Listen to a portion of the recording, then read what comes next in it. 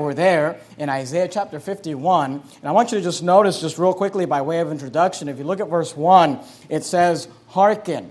If you look at verse 4, it says, Hearken. If you look at verse 7, it says, Hearken. The word hearken is an older word, maybe an archaic word, which means to listen or to pay attention. And he gives us 3 different times in this passage here. He tells us, I want you to listen. I want you to pay attention. I want you to hearken. If you look at verse 9, he says, awake, awake. If you look at verse 17, he says, awake, awake. And if you look at verse 1 of the next chapter, chapter 52, he says, awake, awake. So 3 times he says, hearken in the chapter, and 3 times he says, awake, awake. And you may ask, well, why does he have to say awake twice? Well, sometimes when you're trying to wake someone up, you got to say awake a couple times, And he's trying to wake us up. And tonight, we don't have to be long, and we won't be long tonight. I really just want to focus on the first 8 verses of the chapter, and we're going to, look at the verses at the end of the chapter as well as we're going through the 8. But I want to use those 3 hearkens as an outline tonight, and just give you 3 different areas in which we are supposed to be paying attention, and in which we are supposed to be looking and listening and being attentive. If you look at verse 1 there, the Bible says, hearken to me, ye that follow after righteousness, ye that seek the Lord. So he's talking to believers or people that are interested in the truth, interested in the things of God. And he says, if you're following after righteousness, if you're seeking the Lord, he said, I want you to hearken, I want you to listen, I want you to pay attention. And then notice what he says. He says, look, all right? Another theme that he gives us is he says, I want you to hearken, and then he says, I want you to look. Look unto the rock whence ye are hewn. Okay, the word whence means from where. So he's saying, I want you to look to the rock from where you were hewn out of, from where you came, and to the hole of the pit whence ye are digged. Look at verse 2. Look unto Abraham your father, and unto Sarah that bare you, for I called him alone, and blessed him, and increased him. For those of you that like to take notes, point number 1 tonight, I want you to notice, we are to look to the former things. We are to look to the past. He's talking to Christians or believers, people that are following after righteousness and following the rock and following the Lord and seeking the Lord. And he says, I want you to look back to where you came from. I want you to look at Abraham and Sarah, the ones who I brought you from and called out of. Now, here's what I want you to get. If you keep your finger there in Isaiah 51, obviously that's the text for tonight, go with me to the New Testament book of Romans chapter number 15, all right? If you start in the New Testament, you got Matthew, Mark, Luke, John, Acts, Romans chapter 15, and look at verse number 4. There are some people, and they call themselves dispensationalists, who teach that, God dealt with man in different ways at different times, and some of these things, some people that are hyper-dispensationalists will take it so far as to say that, like, for example, the stories of the Old Testament aren't important. They don't matter. We can't learn anything from it. Some people will take it as far as saying that as a New Testament believer, only the epistles written by the Apostle Paul are the ones that we should read and study. I mean, they'll say not even the Gospels that are about the Lord Jesus Christ. Only what Paul wrote is for our dispensation. Now, obviously, we don't agree with that. We don't believe that at all. Romans chapter 15, which was written by Paul, by the way, Paul, under the inspiration of the Holy Ghost, said this, Romans chapter 15, look at verse 4. He says, for whatsoever things were written aforetime, those are a former time, the things that used to be, the past. He said, whatsoever things were written aforetime were written for your learning, that we through patience and comfort of the Scriptures might have hope. See, here the Bible is teaching us that we are, and Isaiah is trying to tell us, he says, I want you to hearken, I want you to listen, I want you to pay attention. You say, well, what should I be listening to? What should I be paying attention to? And he said, I want you to look back to the former things. I want you to look back to the past. He said, I want you to look back to Abraham and Sarah. And then Paul would say, hey, those things which were written aforetime were written for our learning. He says, we can go back and we can learn from those things. There are things that we can apply to our lives. You're there in Romans 15. Go one book over to 1 Corinthians chapter 10. 1 Corinthians chapter number 10. You're there in Romans, so just one book over to 1 Corinthians chapter number 10. And look at verse number 11. Notice he says the same thing in a different way, but basically the same thing. 1 Corinthians chapter 10 and verse number 11, notice what he says. Now all these things happened unto them for ensamples. Now the word ensamples just means examples. He said the things happened unto them, talking about the former things, talking about the Old Testament characters or people that lived before us. He said it happened unto them for examples, and they are written for our admonition. The word admonition means counsel or advice, upon whom the ends of the world are come. And here's what you can understand. You know, people say, oh, we don't need the Old Testament, or you don't need to study the Old Testament. You don't have to study the Gospels. You don't have to study those things. In our dispensation today, we just need the writings of Paul or whatever it is. But here's what you can understand. The reason that God gave us that Old Testament book and those stories, some of those things don't apply to us. Some of those doctrines aren't things that we follow. The Lord Jesus Christ and the book of Hebrews repealed some of those Old Testament laws as far as us doing them and practicing them as New Testament believers. But here's what you got to understand. We can learn and we can be admonished and we can take counsel and advice as we go back and we read those Old Testament accounts. There are things that apply to us and we can learn from them and we can grow. I mean, how many of you have been learning as we've been studying the book of Nehemiah? As we've been going through the book of Nehemiah and studying the life of Nehemiah and the things that he did and the things that he didn't do. There, you say, well, that's not our dispensation and we're New Testament believers. But we can learn from his life. That's why you need to come to church. That's why we preach through books like 1 Samuel and 2 Samuel, the book of Nehemiah. That's why we preach through. I can't remember who I was talking. I think Brother Vladi, we were talking about the books of the Bible that we've preached through at Verity Baptist Church. Our church is in September will be 5 years old. We preached verse by verse, chapter by chapter, over the last 5 years through the books of Genesis, Exodus, Joshua, Judges, Ruth. We'll be done in Isaiah, by the time the year's over. Hosea, Matthew, John, Acts. Romans, Jude. That's a lot of books. 5 years. I'm not even talking about Sunday morning. I'm talking about verse by verse, chapter by chapter, where we went through and studied the books. You say, why would you do that? Because they were written for our admonition. They were written for us to be able to learn from. They were written so that we can look at those Old Testament saints. You say, well, those are the former things. But you can learn them and you can apply them. And here's the question that I want to ask you is, how well do you know the Bible? Because we spend a lot of time, on doing a lot of things, but the best thing you can do with your time is to pick up this book and read it. And tomorrow morning, wake up and pick up the Bible and read it and study it and learn it and memorize it. You say, well, why would I do that? Because it was written for our admonition. All Scripture is given by inspiration of God and is profitable. You can learn from it and you can apply. And here's what you understand. In these three hearkens that Isaiah gives us, they're all connected. And you'll see that in a second. Go back to Isaiah 51 and look at verse number 3. And by the way, you ought to learn the God of the Old Testament, because when the Lord Jesus Christ comes back, that's the God that we'll be dealing with. The God of the Old Testament. It's the same God in the New Testament. But notice, look at verse number 3 of Isaiah 51 and look at verse number 3. People say, your guys' church is old-fashioned. Whenever someone tells me that, sometimes they're mocking us. They're saying, you guys are old-fashioned. I take that as a compliment. I mean, God likes old-fashioned. And notice how old-fashioned God's going to get. In verse 3, the Bible says, for the Lord shall comfort Zion. He will comfort all her waste places, and he will make her wilderness like Eden. I mean, when Jesus returns to this earth and sets up the millennial reign, you say, what is it going to be like? It's going to be so old-fashioned. We're going to go back to Genesis chapter 1. The Bible says it's going to be like Eden. Notice what he says. And her desert like the garden of the Lord. Joy and gladness shall be found therein, thanksgiving and the voice of melody. When Jesus returns to this earth and he lifts that curse off this earth and he removes, the result that sin has had upon this earth, the Bible says it's going to be back like it was in the Garden of Eden. Look at verse 11, same chapter, Isaiah 51. Look at verse 11. Therefore, the redeemed of the Lord shall return, and come with singing unto Zion, and everlasting joy shall be upon their head. They shall obtain gladness and joy. Doesn't this sound good? And sorrow and mourning shall flee away. In that millennial reign, it'll be just like the Garden of Eden. The animals won't be eating each other. They'll be vegetarians, and I don't know. People ask me, will we be vegetarians? I have no idea. I hope not, but who knows.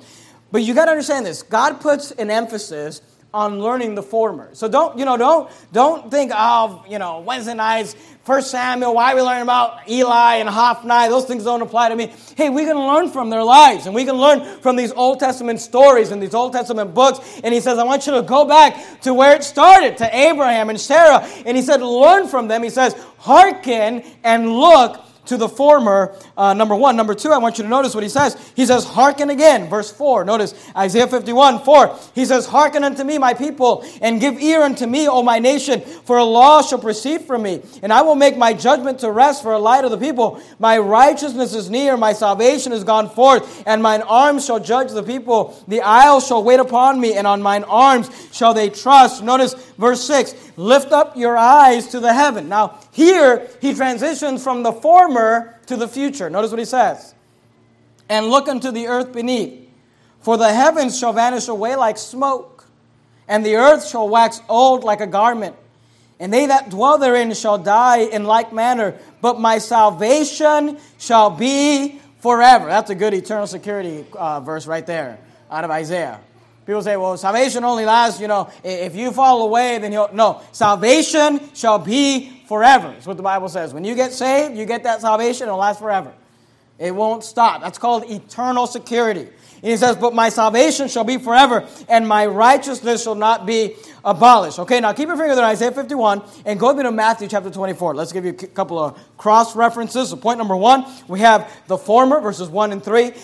Point number 2, we are to look to the future, verses 4 and 6. Now let me give you a couple of cross references. Matthew 24, and look at verse number 29.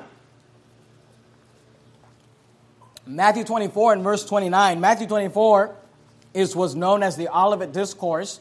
It is where the Lord Jesus Christ basically taught on end times prophecy. Matthew 24 is not the only place that's found, but we'll look at Matthew 24 for now. We'll look at other references here in a minute.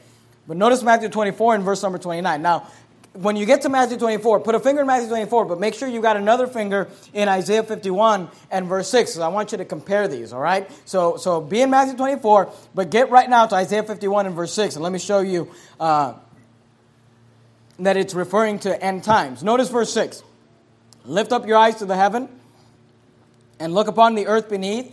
And I want you to notice what he says here. For the heavens shall vanish away like smoke, and the earth shall wax old like a garment. The Bible, every time the Bible talks about the coming of the Lord, end times prophecy, he always mentions the heavens and things happening in the heavens, the stars falling and all these things. Can you get back to Matthew 24? Look at verse number 29. Notice what he says. Matthew 24, verse 29, he says, immediately after the tribulation of those days. I don't understand what's so difficult to understand about that sentence there, but the Bible says it's immediately after the tribulation of those days shall the sun be darkened, and the moon shall not give her light. Okay, so there you got the messing of the heavens. Now notice what he says. And the stars shall fall from heaven, and the powers of the heavens shall be shaken, and then shall appear the sign of the Son of Man in heaven, and then shall all the tribes of the earth mourn, and they shall see the Son of Man coming in the clouds of heaven with power and great glory. Okay, so in verse 30, who appears? Verse 30,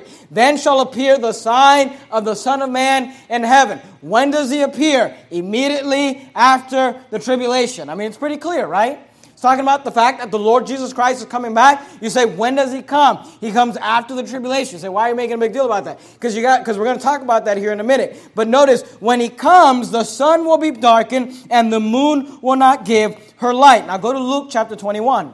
Luke chapter 21. You're there in Matthew, so you go past Mark and into the book of Luke. Luke chapter 21, and look at verse number... get to Luke 21, but go back to Isaiah 51. Luke 21, and look at Isaiah 51. Luke 21 and Isaiah 51. Notice what he says in Isaiah 51. Look at verse 6. He says, lift up your eyes to heaven. All right? Lift up your eyes to heaven. Go back to Luke 21. I want you to notice what he says in Luke 21. Look at verse 27. Luke 21, verse 27. And then shall they see the Son of Man coming in a cloud with power and great glory. Notice what he says.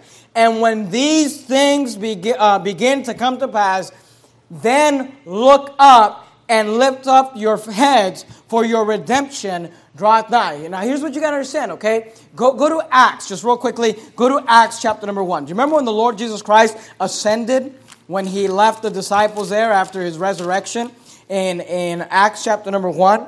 Look at verse number 8. Acts chapter 1 and verse 8. And I want you to notice what the Bible says. Acts chapter number 1 and verse number 8. If you're there in Luke, you can just go past the book of John into the book of Acts. Acts chapter 1 and look at verse 8. The Lord Jesus Christ said this to his disciples right before his ascension. He said, the Bible says in verse 8, "But ye shall receive power after that the Holy Ghost has come upon you, and ye shall be witnesses unto me both in Jerusalem and in all Judea and in Samaria and unto the uttermost parts of the earth." And when he had spoken these things, while they beheld, he was taken up. Notice, he was taken up, and a cloud received them out of their sight. And while they looked steadfastly toward heaven. So Jesus just ascended up to heaven. He went up in a cloud. The disciples are gathered there. He just gave them a commission. He said, ye shall receive power. After that, the Holy Ghost has come upon you. He said, ye shall be witnesses unto me both in Jerusalem and in Judea and in Samaria and unto the uttermost part of the earth. He ascends up to heaven. While they were looking steadfastly toward heaven, as he went up, behold, two men stood by them in white apparel. Now notice what the two men said. These are angels that appeared to the disciples as they're watching Jesus ascend up to heaven. In verse 11, notice what he says. "Which also said, Ye men of Galilee, why stand ye gazing up into heaven? This same Jesus which is taken up from you into heaven shall so come in like manner as ye have seen him go into heaven." Now here's what he's saying. When Jesus ascended, he gave them a job. He gave them a commission. He said, I want you to go to the uttermost. He said, I want you to go to Jerusalem, Judea, Samaria, unto the uttermost part of the earth. He ascends up to heaven, and they're all standing there going like this. And the two men come, and they say, why are you looking up? He said, don't be looking up to heaven. You got a job to do. You got to get busy. You got to get to work. You got to go and preach the gospel to every creature. But here's what you got to understand. We are not commanded to just be sitting there, looking, twiddling our thumbs, waiting for the coming of the Lord, just looking up and saying, it could be today. We are commanded to get to work. In fact, when they were looking up, they were told, the angel said, stop looking up. Said, why are you just wasting your time looking up to heaven? But here's what you got to understand. There's coming a day when God will say, look up, because your redemption draweth nigh. He says, when you see these things, when they begin to happen, when you begin to see all these signs of the coming of the Lord, he said at that point you can start looking up because it's getting close. Now here's what you got to understand, okay? Let me give you some verses. Go to 1 John chapter number 3 real quickly. 1 John chapter number 3. If you start at the end of the New Testament, the book of Revelation, if you go past Jude, which is just one chapter, you'll find 1st, 2nd, and 3rd John. So go to 1 John chapter number 3 and look at verse number 2. You got to understand this. Let me give you this and then we'll get into something different. 1 John chapter 3 and verse 2. Notice what the Bible says. 1 John chapter number 3 and verse number 2. Beloved, now are we the sons of God, and it doth not yet appear what we shall be. Notice that's future. He said, it doth not yet appear what we shall be, but we know that when he shall appear, referring to the Lord Jesus Christ, we shall be like him, for we shall see him as he is. Okay? Referring to the fact that the Lord Jesus Christ is coming. He says, it doth not yet appear what we shall be. He said, we don't really know what our glorified bodies are going to be like, and we can take guesses and study the Bible. He says, we don't really know how it's all going to play out, but when he appears, we'll see him and we'll be like him when he appears. But notice verse 3. And every man that hath this hope. What hope? The fact that we shall be like him. Every man that hath this hope in him, notice what a man that has this hope in him does.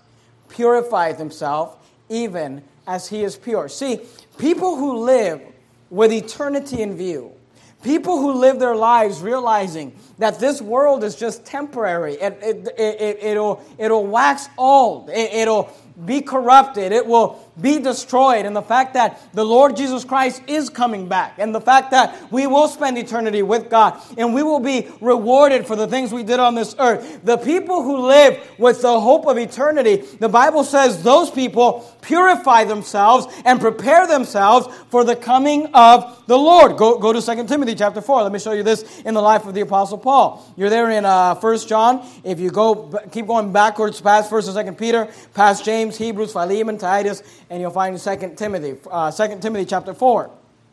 Notice what the Bible says. 2 Timothy chapter 4. Look at verse number 6. 2 Timothy chapter number 4 and verse number 6. 2 Timothy chapter 4 and verse 6. The Bible says this, "For I am now ready to be offered." This is the Apostle Paul when he was getting ready to die. He says, "For I am now ready to be offered, and the time of my departure is at hand. I have fought a good fight. I have finished my course. I have kept the faith. Henceforth there is laid up for me a crown of righteousness, which the Lord, the righteous judge, shall give me at that day." Notice, "and not to me only, but unto all them also that love is appearing."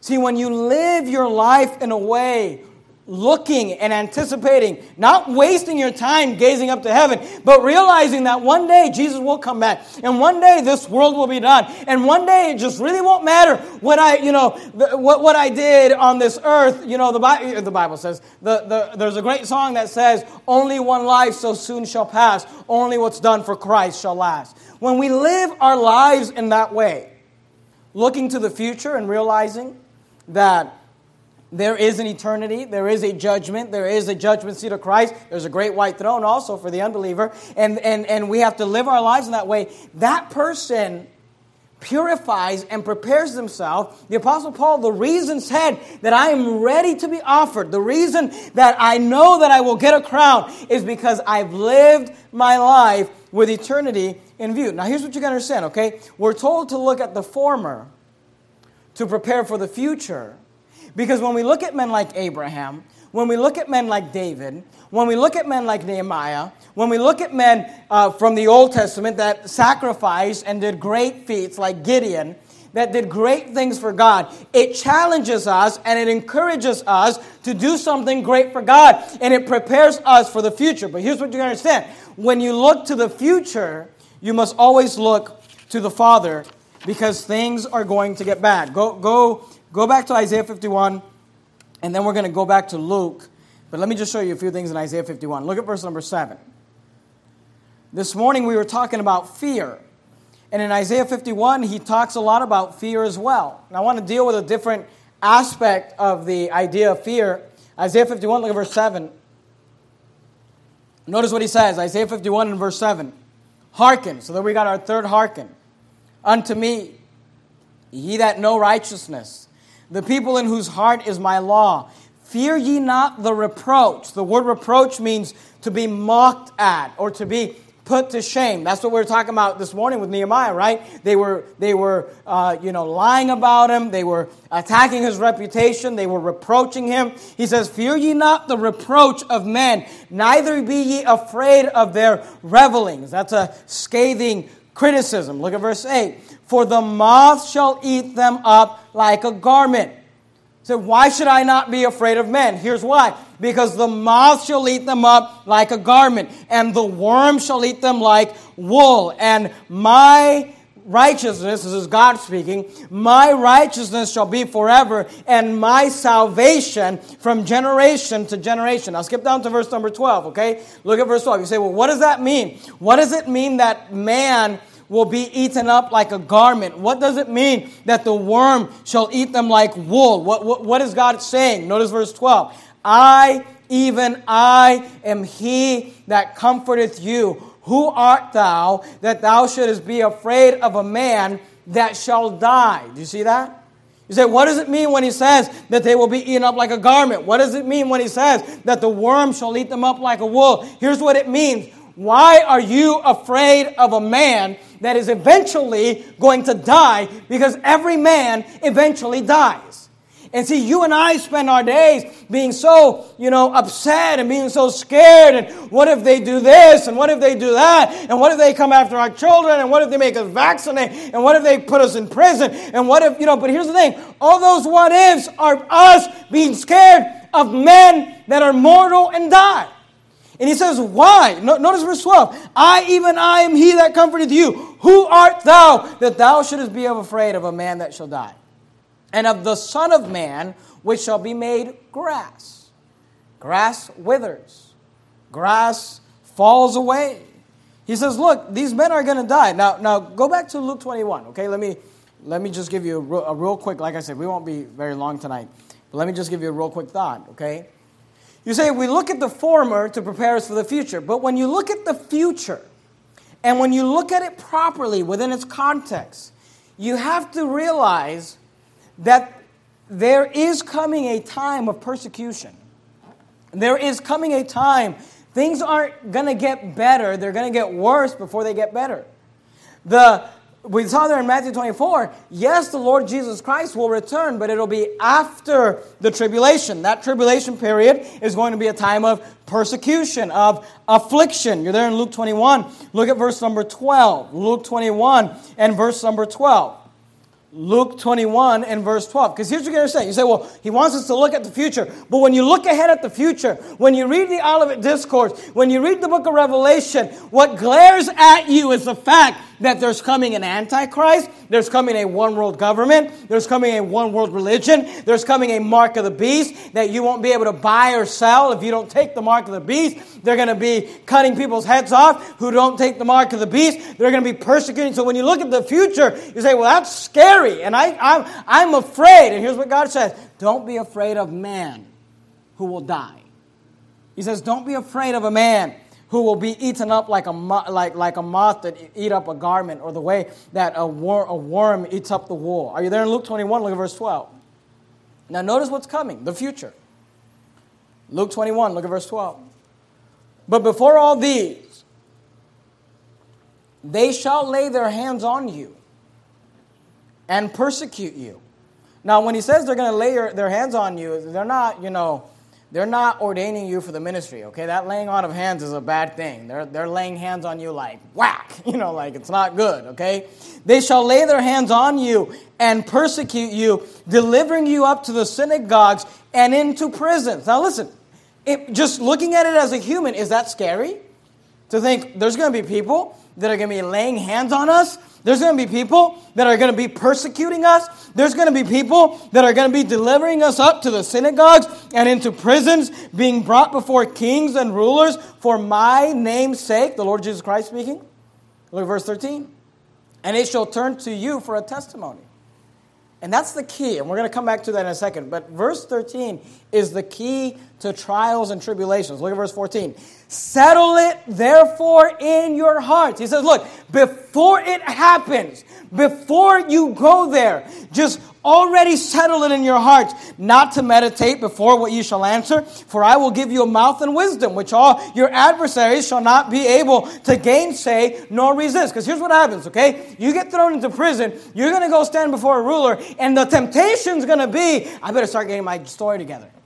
I better start trying to explain. I wasn't really in that church service. It's just, I was looking for another place and I walked in there, then the SWAT team came and I wasn't really worshiping, right? We start getting our story together, but he says, hey, settle in your heart that you're just going to walk. You don't have to worry about what you're going to say. He said, I'll give you wisdom. He said, I'll give you a mouth. He said, the Holy Spirit, will give you the words to say. Look at verse 16. And ye shall be betrayed both by parents.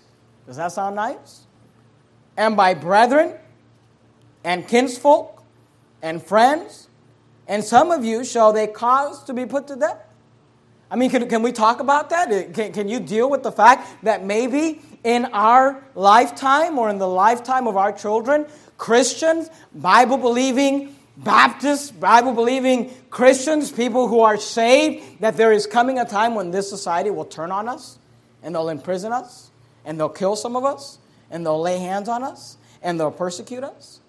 Say, well, I don't want to talk about the future anymore. Because it can be pretty scary, the fact that tribulation is coming. Look at verse 17. And ye shall be hated. I mean, does that sound good? Who wants to be hated? Who likes to be hated?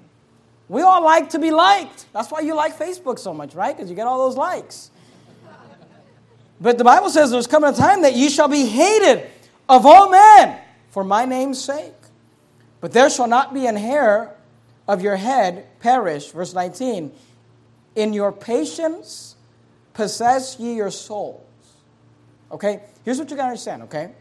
He says, you're going to go, if you live through the tribulation period, you're going to go through really hard times where your parents will betray you, where your brethren will betray you, where your kinsfolk will betray you, where your friends will betray you. And by the way, that's why people say, well, when I got saved, and I really got saved, and I really got, I realized that I didn't have to work my way to heaven, and I didn't have to repent of my sins, and I realized that it is eternal security, and it will last forever. As soon as I started believing those things, all my Christian friends, they turned against me. Well, guess what? One day they're going to turn against you so bad, they're going to actually call the cops on you and have you thrown in prison and maybe have you put to death, and you will be hated. But here's the key. Look at verse 13 again. Luke 21:13. And it shall turn to you for a testimony. See, when we are going through the time of tribulation, and the great tribulation is going to be the worst affliction that ever came on this earth, okay? But even if you don't go through the tribulation, even if you just go through the trials and tribulations of life, through the storms that we just go through in life. Sometimes people go through hard times financially or, relationally with their families. They go through hard times physically with their health. And here's what you got to understand. And here's the great opportunity. When we go through hard times, the Bible says, verse 13, it shall turn to you for a testimony. Look at verse verse number, good night, where did I want you to go? Verse number 19, Luke 21, verse 19, in your patience. You remember when we were studying the book of James, how he kept talking about patience? He said the trial of your faith, and he talked about the fact that it would produce patience. In your patience, possess your souls. Here's what he's saying. If you can learn to control your fear, if you can keep fear from overwhelming you, he said you can actually turn even the greatest time of affliction this world has ever known. You can use that as a time that will be seen. You can turn that as a testimony. If you can possess your souls through patience, you can actually be a testimony to those who are persecuting you during the time of affliction. Remember Shadrach, Meshach, and Abednego? Remember when they had to bow down before the idol of Nebuchadnezzar? And Nebuchadnezzar brought them and said, is it true that you don't want to bow down to me? And what did they say? They say, we don't have to think about it. We don't have to get our story together. He said, we will answer you right now. We don't need any time. He said, we will go to the fire furnace, and their lives were a testimony. The fact that they went through that trial and through that affliction and through that hard time, but they did it in faith without fear, and they believed in God. That was a testimony when they came out of it. It was a great testimony for the entire nation of Babylon. And what he's saying is, if you can learn to control your fear, if you can learn to not be afraid, if you can learn to say, hey, I can go ahead and get put in prison. I can go ahead and go through tribulations. I can go ahead and be brought before a king or brought before a judge and have to explain my Christianity and have to say, no, I will not renounce Christ. No, I will not take the mark of the beast. I don't care if you cut my head off. I will stand on my faith. He says that will be a great testimony for those around you that watch you. You say, but that's scary. But go to Luke chapter 12, okay? Let me just give you a couple more thoughts while we finish up. Luke chapter 12. Jesus has a wonderful way of putting things in perspective. In Luke chapter 12, look at verse number 4. And by the way, if you can go through the great tribulation, you can go through financial problems with a good testimony. Do you understand what I'm saying? If you can go through the great tribulation, you can go through health problems with a good testimony. And people say, well, how are you doing with that? And how are you dealing with that? And why are you just happy? And why are you just content? And you just say, well, I'm not afraid because God is with me. I'm not afraid because I know that God's taking care of me. I'm not afraid because I know that this opportunity right now, this is an opportunity that I can use as a testimony for other people. Look at verse 4. Luke chapter 12, verse 4. Notice what the Lord Jesus Christ says. And I say unto you, my friends. Don't you love it when Jesus calls us his friends? I just like that when I read that. And I say unto you, my friends, be not afraid of them that kill the body. And I love how Jesus puts things. Because notice what he says. Be not afraid of them that kill the body. Isn't that our biggest fear? I mean, you got all these alarms, and you've got all these guns, and you've got all these things. Why? Because you're afraid that someone's going to break into your house, and you're going to wake up, and they're going to have a knife on top of you, right? Isn't that our biggest fear? Someone will kill you. Someone will take your life.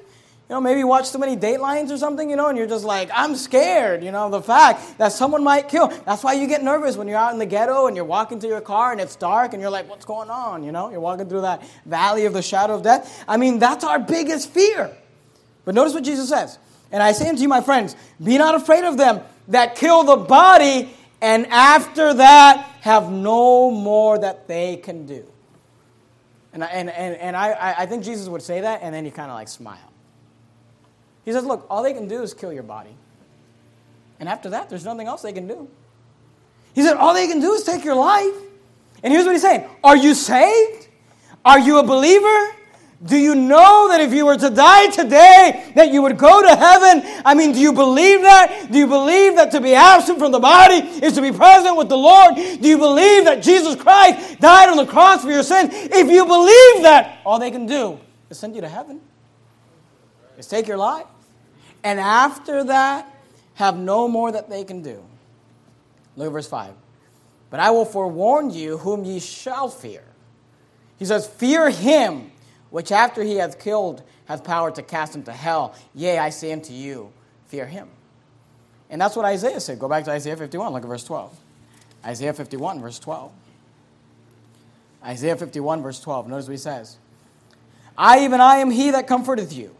Who art thou that thou shouldest be afraid of a man that shall die, and of the Son of Man which shall be made as grass? And forgettest the Lord thy Maker, that hath stretched out the heavens, and laid the foundations of the earth, and has feared continually every day because of the fury of the oppressor, as if he were ready to destroy. And where is the fury of the oppressor? He says, you're so afraid of a man that's just going to die. And the worst thing they can do is kill your body. And you forget the Lord, your Maker. And he said, you ought to be afraid of God, who can do more than just destroy your body. And here's what you understand. When you look at the former, it prepares you for the future. But when you look at the future, you must have your eyes on the Father and realize that the worst thing that they can do is take my life. The worst thing that they can do is send me to heaven. The worst thing that they can do is just kill this body. But my soul is saved, and one day God will give me an uncorrupted body. And then he says this. Just skip down to verse number 22 of Isaiah 51, verse 22. We're going to look at verse 22, verse 23, and we're going to go to Revelation real quick, and we'll be done. Look at verse 22, Isaiah 51, verse 22. Thus saith the Lord God, and thy God that pleadeth the cause of this people. Behold, I have taken out of thine hand the cup of trembling. He said, you had the cup of trembling. You were all scared in your cup of trembling. And he said, I took that cup out of your hand, even the dregs of the cup of my fury. Thou shalt no more drink it again. Now he's talking here to the nation of Israel, and the physical application is the fact that the Babylonians are coming to judge them. And he said, you're all scared about the Babylonians coming to judge you, and you're afraid. He said, but I'm going to take that cup of trembling out of your hand, verse 23, but I will put it into the hand of them that afflict thee, which have said to thy soul, bow down, that we may go over. And thou hast laid thy body as the ground, and as a street to them that went over. Go to Revelation chapter 6. Look at verse 9. We'll be done right here. We're not going to be done there. We're going to look at Revelation chapter 6, and then we're going to look at Jeremiah. And then we'll be done, all right? Revelation chapter number 6. Look at verse number 9. Revelation chapter number 6, verse 9. Let me ask you this. Do you believe that there is a day of judgment coming? I mean, do you believe that there is a day coming when God will even the score? When God will balance the scale? Because he says, you're so afraid of these men. He said, one day I'm going to take the cup of trembling out of your hand, and I'm going to put it in the hand of those who afflict you. So you say, well, Pastor Jimenez, what if one day they bring that chip out, and they make us flee, and they make us run, and they put us in prison?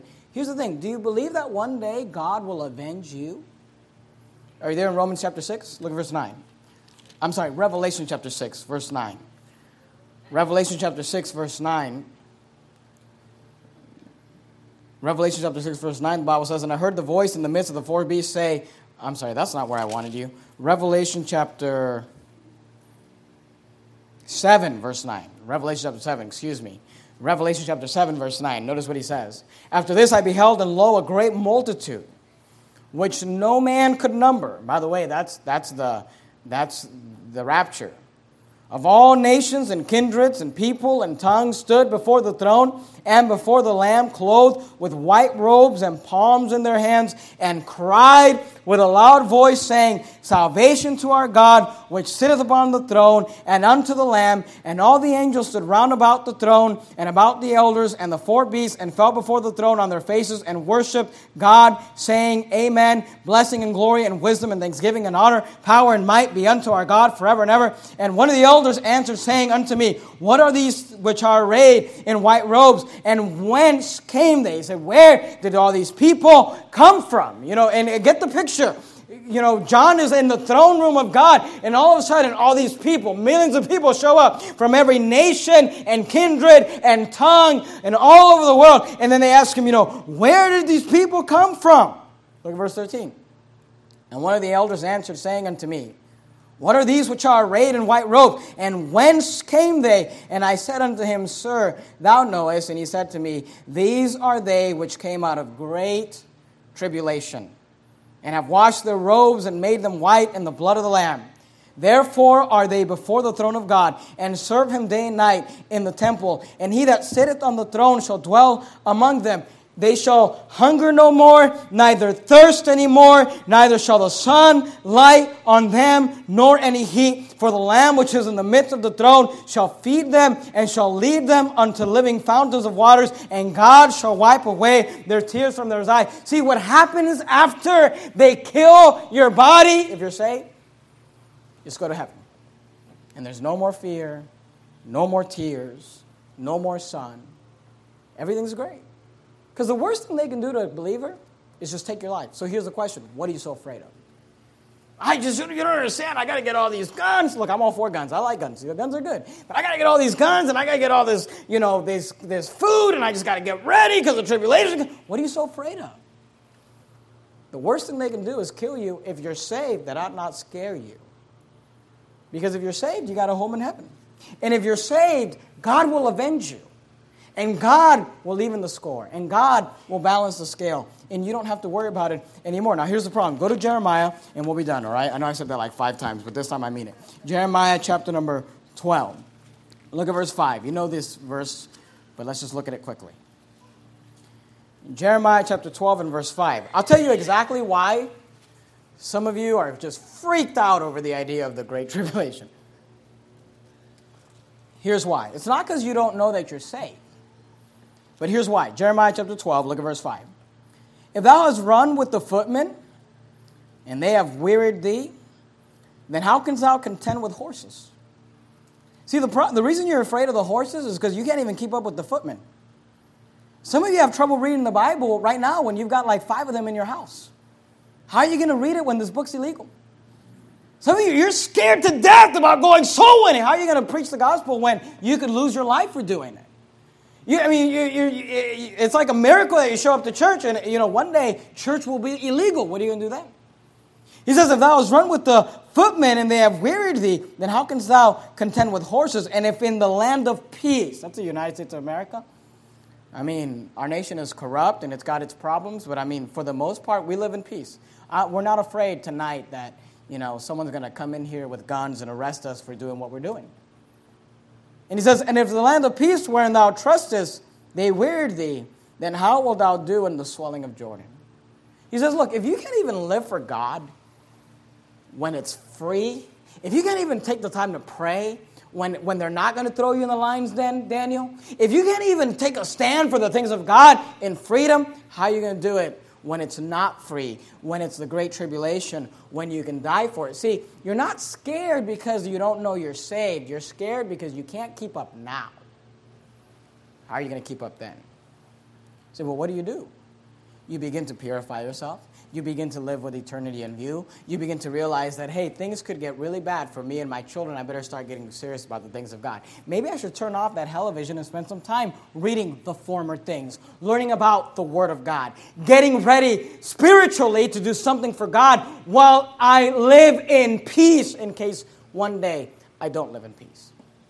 Because the worst thing they can do for you is to kill your body. That's it. That's the worst thing they can do. And then you'll go to heaven. So what are you so afraid of?